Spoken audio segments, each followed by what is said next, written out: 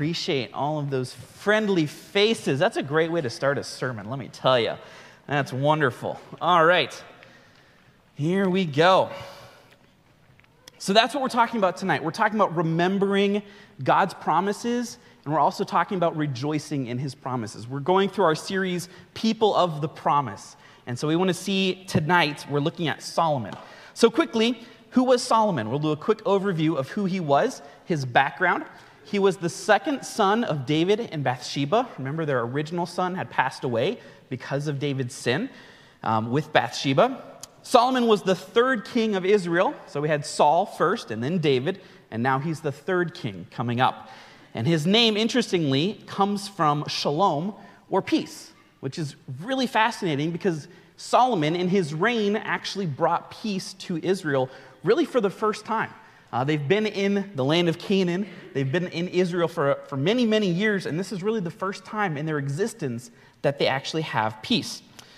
Solomon was best known for a few things, and if you think I alliterated this on purpose, I really didn't. I just read the text, and this is what was there, right?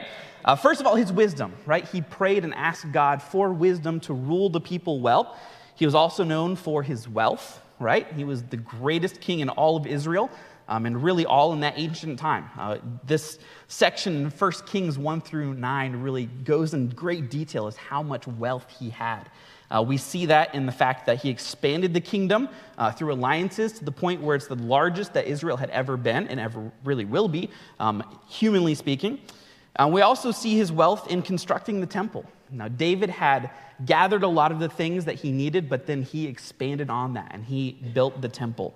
And then, sadly, he was also known for his wives. Like I said, I didn't really plan on alliterating it this way. It's just kind of what's there in the text. And so that kind of is the end of his legacy, which I'm not going to talk about tonight. Pastor Conley gets to do that next week. So he gave me the good years to talk about, and then he gets to come and talk about the not-so-good years. So that's what Solomon is known for. Solomon also contributed to Scripture. And so if you put all the books of the Bible on a bookshelf, it might look something like this. I use this a lot when I'm teaching kids. It's really fun to kind of show where the book of the Bible is that we're talking about. And so first we see that he wrote Proverbs. He wrote wise words to his son so that he could learn and follow in God's wisdom. He also wrote the Song of Solomon, this beautiful love poetry that he wrote for his bride. And then he also wrote Ecclesiastes. Maybe towards the end of his life. We're not 100% sure exactly when he wrote that, but it logically would make sense towards the end of his life. He also is known for writing two Psalms, Psalm 72 and Psalm 127. Psalm 127, verse 1 says, "Unless the Lord builds the house, those who build it labor in vain." And then he's also mentioned in 11 other books of the Bible. And so when I was trying to get ready to prepare for tonight, I was thinking through all of his life and what am I going to cover? That's a lot to cover. So we're going to focus on 1 Kings chapters 1 through 9. So I get to cover 9 chapters tonight. I think Pastor Bates had like 15 verses this morning, and I have a lot more. But it's going to be good, I hope. So Solomon, as we know, did fail the Lord. He really, in Deuteronomy, the Lord gives all the commands that the kings eventually should follow, and Solomon pretty much breaks every single one of those. So while he did break almost all of God's commands towards kings, there still are a lot of positive lessons in the first 20 years of his life that we can still learn, even though Solomon was not the perfect king or the final king that God had promised.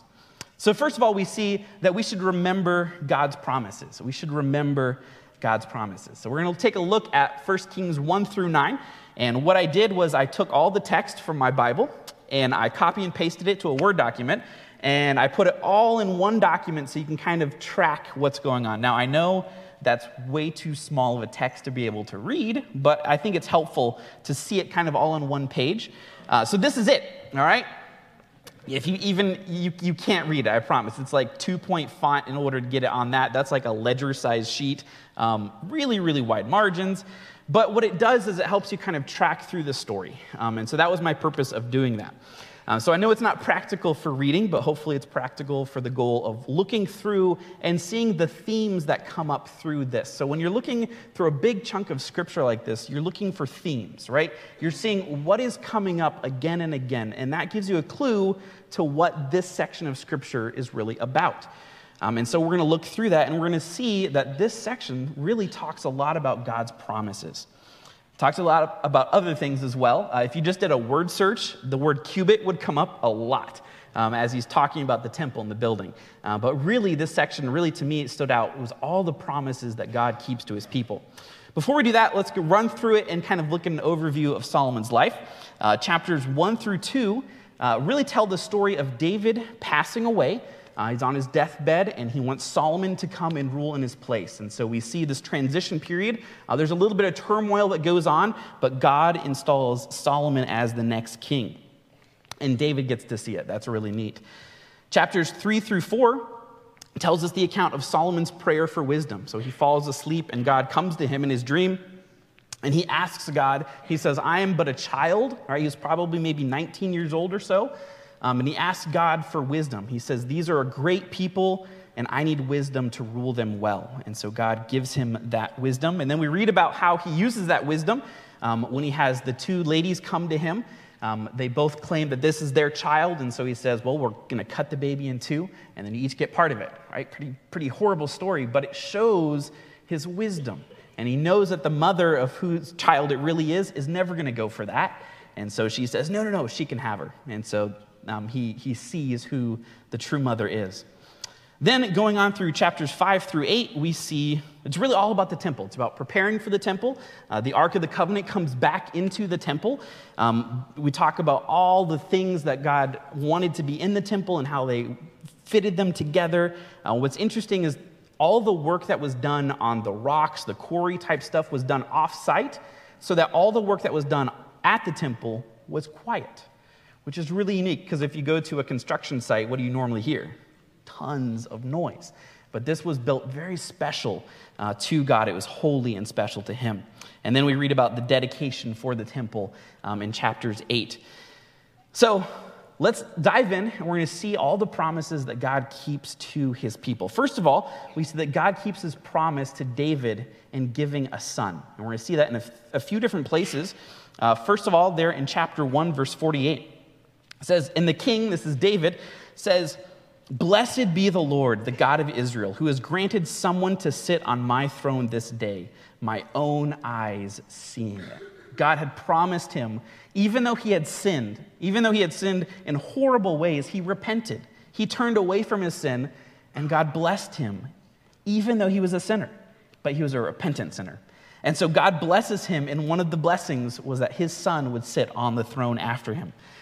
Then in chapter 2, we read, now therefore, as the Lord lives, who has established me and placed me on the throne of David my father, and who has made me a house. So Solomon recognizes the only reason he's there is because of God's promise to his son, his own father.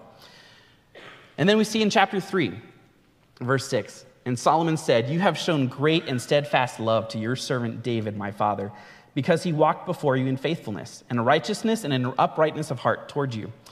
And you have kept for him this great and steadfast love and given him a son to sit on the throne this day. So again, he's recognizing that God kept his promise. And then we see God's promise of wisdom, right? He promised Solomon wisdom. Solomon asked for it, and God gave it to him. And a lot of other things as well.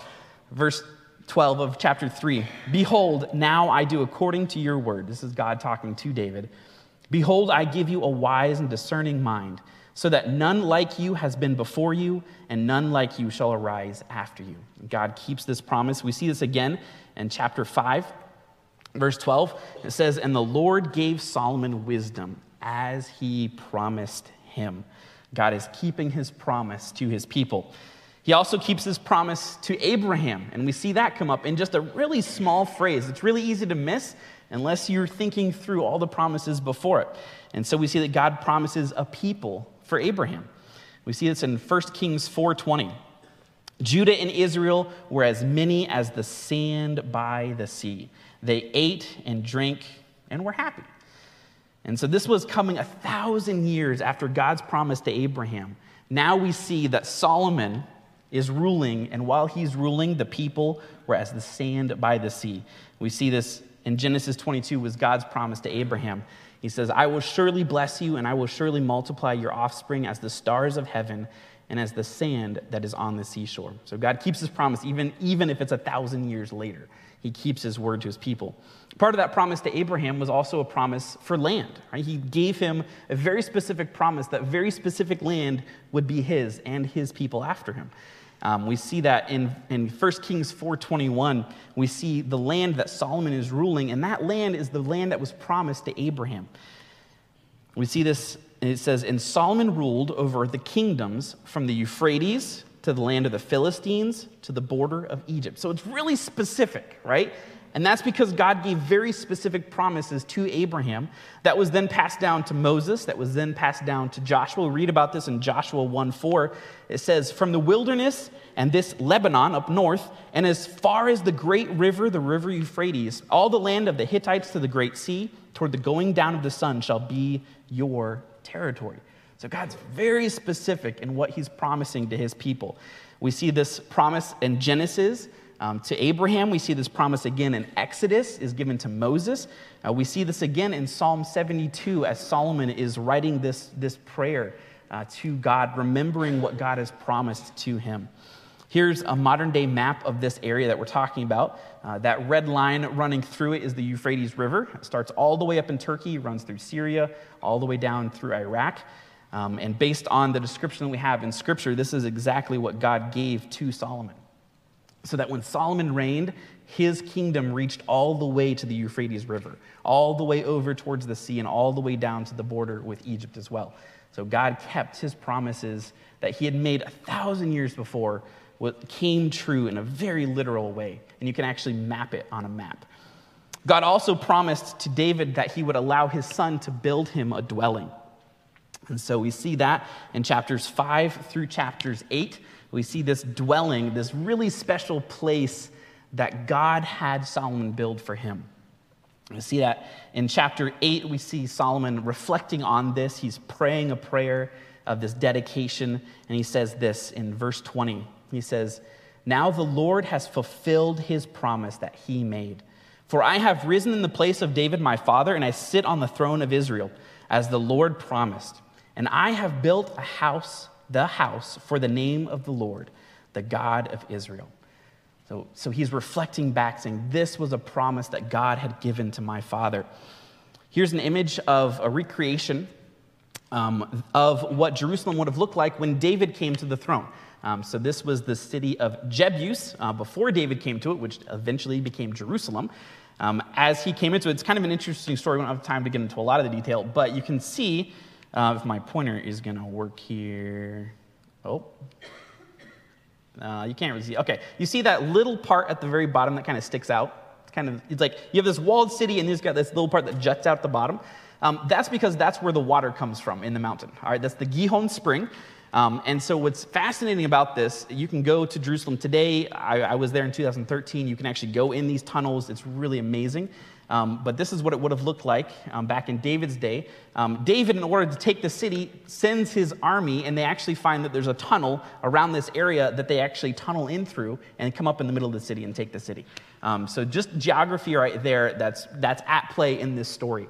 And so this is what the city would have looked like as David came to it. As he comes, he built his temple, he builds his palace at the top of it. And so you can kind of see how easy it was for him at the top of the mountain to kind of look down over everything else, which is why the story of Bathsheba shows him in his palace looking down, seeing what he should not have seen. But that's why, because the geography is built that way. Solomon then comes to the throne after him and expands the city northward. And so the city goes up. This is where the temple was built at the top of the mountain. Then his palace is just kind of south of that. But it would have been the high point of the city. Everybody would have seen it from miles around. If you come to this area, you would have seen the temple on the hill. Here's another picture looking kind of down on the temple.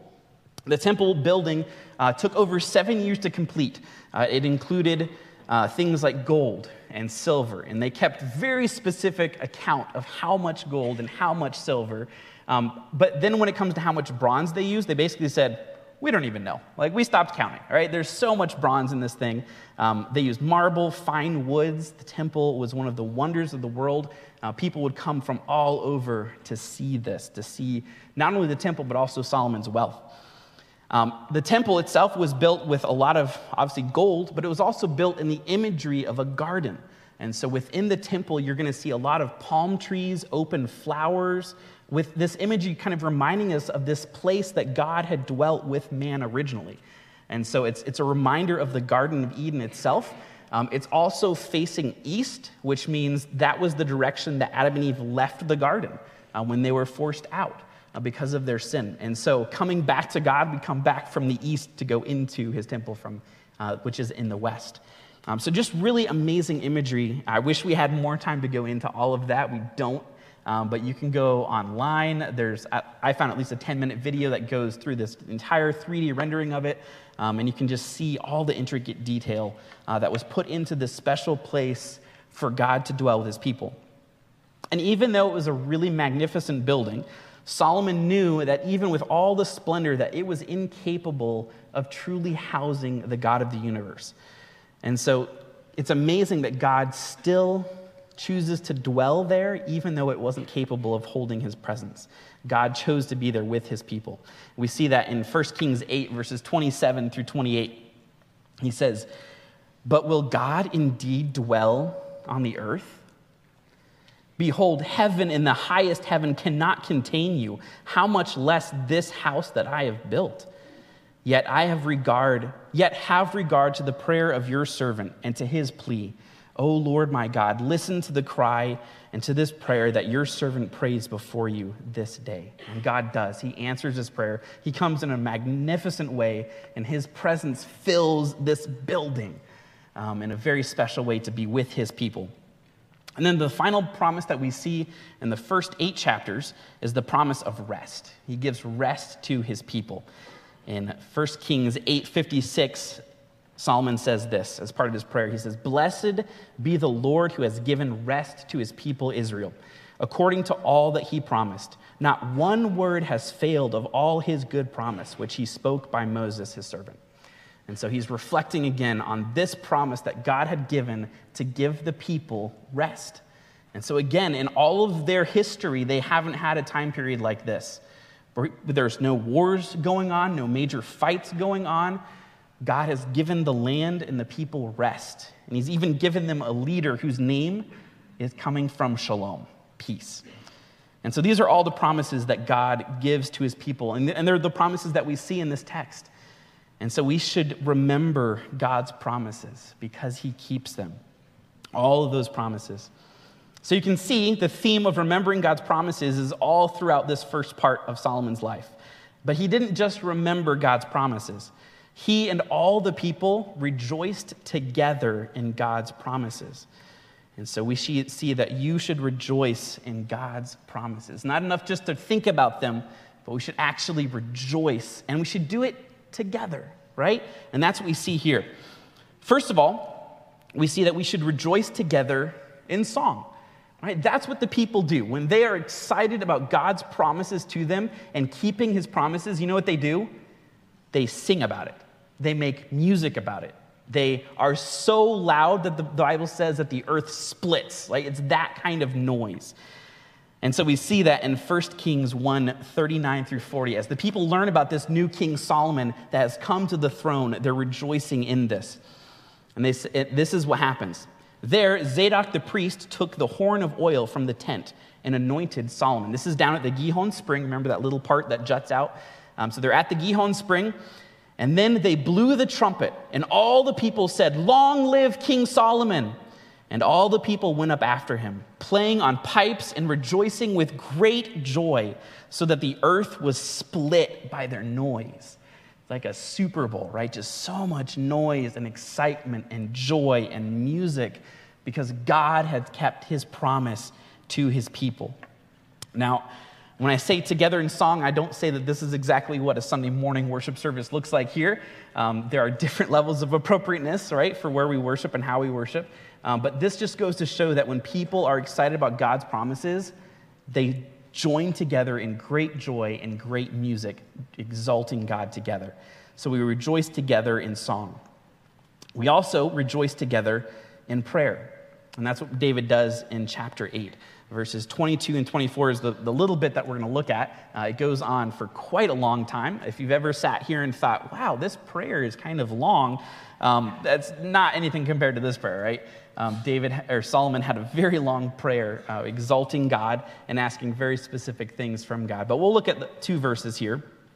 In 1 Kings 8, 22 and 24, it says, "Then Solomon stood before the altar of the Lord in the presence of all the assembly of Israel and spread out his hands toward heaven and said, 'O Lord, God of Israel, there is no God like you in heaven above or on earth beneath, keeping covenant and showing steadfast love to your servants who walk before you with all their heart. You have kept with your servant David, my father, what you declared to him. You spoke with your mouth, and your hand have fulfilled this day.'" And so he spends a lot more time in prayer, in very specific prayers. He talks a lot about when these people forget about you, forgive them when they turn back to the temple. If they go off to this foreign land and they're way away, but if they turn back towards the temple and pray, remember them, forgive them. And he goes through all these different settings of people sinning, and if they repent, forgive them if they turn back towards the temple. And the point was not the building, right? The point was that was where God was. So when people turn from their sin and their troubles and turn to God, he forgives us. And he's there. But the story doesn't finish there, does it? Next, we see God's promise of blessing, but also of punishment.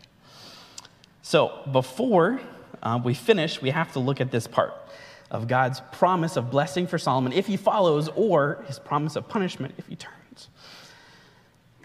All right, let's do this.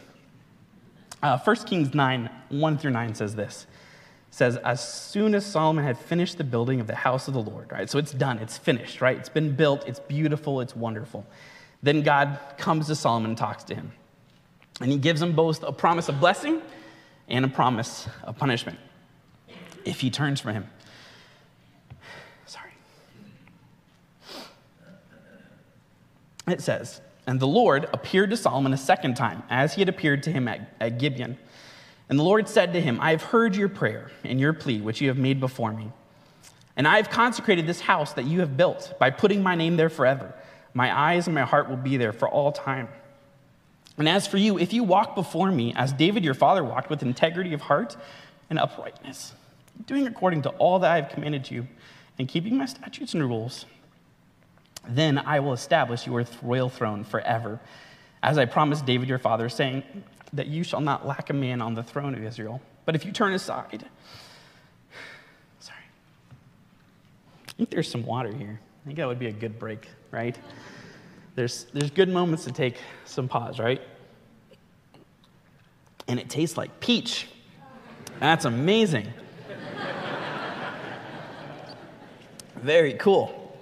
Can I preach more often? I like this peach water. Hopefully no one else drank out of that. We'll find out.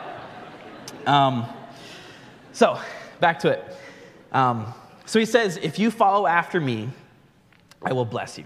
But if you turn from me, we get to that next. He says this, he says, but if you turn aside from following me or your children and do not keep my commandments and my statutes that I have set before you, but go and serve other gods and worship them, right? Do you see some foreshadowing here, grammatically and all that fun stuff?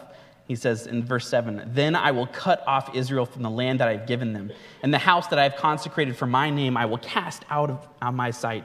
And Israel will become a proverb and a byword among the peoples. And this house will become a heap of ruins. This beautiful building will become ruins. So that, to the point where everyone passing by it will be astonished and will hiss. Right? Imagine that. People walking by this pile of rubber and going, right? They're remembering why. And they will say, why has the Lord done thus to this land and to this house? Then they will say, because they abandoned the Lord their God, who brought their fathers out of the land of Egypt. and laid hold on other gods and worshiped them and served them. Therefore, the Lord has brought all this disaster upon them. And this is exactly what we find Solomon doing in 1 Kings chapter 11, in which I'm not going to cover all of that tonight, but it's good to look forward to this to know that it's coming. Solomon turned his heart from following God and began following the false gods of his many foreign wives. In 1 Kings 11, we read this, verses 7 and 8 says, Then Solomon built a high place for Chemosh, the abomination of Moab, and for Molech, the abomination of the Ammonites, and on the mountain of east of Jerusalem. So literally on the mountain across from the temple, literally if you looked straight out of the temple, you would see this false god being worshipped. So that he did this for all his foreign wives who made offerings and sacrifice to their gods. And that's what we know of Solomon. That's how his legacy kind of ends. Now, again, it's possible he wrote Ecclesiastes towards the end of his life, looking back on the emptiness of pursuing things other than God. We don't know that for sure. And that might be on purpose, right? It might be good for us to kind of not know exactly how the story ends, because it's a warning for all of us. If we turn from God, there's punishment and there's destruction. So while this is a terribly sad end to his life story, it's not the end of the story of the Bible and the end of God's story and the end of the story of his promised king. And so we also rejoice together in Christ, who is our promised king. In our kids ministry, we use the Generations of Grace curriculum. It's John MacArthur's church out in California. It's called Generations of Grace. And in one of their lessons about Solomon, this was their, they call it the spotlight of the gospel. And this was their summary of this. It says, Solomon, the wisest man to ever live, failed to perfectly keep God's law or providing lasting peace to Israel. But his descendant, Jesus Christ, succeeded where Solomon failed. Unlike Solomon, Jesus lived every moment of his life according to godly wisdom. He perfectly fulfilled God's will, even to the point of death. By his life, death, and resurrection, Jesus provides forgiveness and life to all who believe. Those who believe are then called to follow Jesus' wise example. So hopefully you can see why I like to use this curriculum. It's very good at pointing us towards the gospel of Jesus Christ. And so we see in Jesus' life, he mentions Solomon in Matthew chapter 12.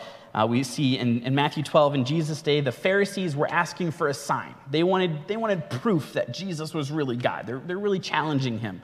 And so they asked Jesus for a sign, and Jesus says that the only sign that they would see was the sign of Jonah, right? Meaning that he was going to be buried and rise again in 3 days. And then Jesus continues in verse 42 right here. And he says, the queen of the south, right, the queen of Sheba, who I didn't cover tonight, but she came to visit Solomon. It says, the queen of the south will rise up at the judgment with this generation and condemn it. For she came from the ends of the earth to hear the wisdom of Solomon. And behold, something greater than Solomon is here. He was pointing to himself. He was the perfect promised king that was greater than Solomon. And so we're going to close in a moment singing "All Glory Be to Christ." It's one of the phrases in there says, "His rule and reign will ever sing. All glory be to Christ."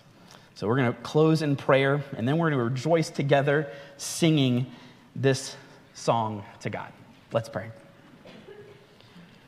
God, we praise you because you keep your promises. Not one word has failed from all of your good promises. So, Lord, we ask that you would incline our hearts to walk in your ways. Help us to keep your commandments so that all the people on the earth will know that you are God. Keep us from loving anything else but you, above you. Help us to remember your promises and rejoice in them. We thank you for your Son, Jesus, our promised King. Thank you that his rule and reign will last forever. And thank you that your promise that one day you will dwell again with your people forever.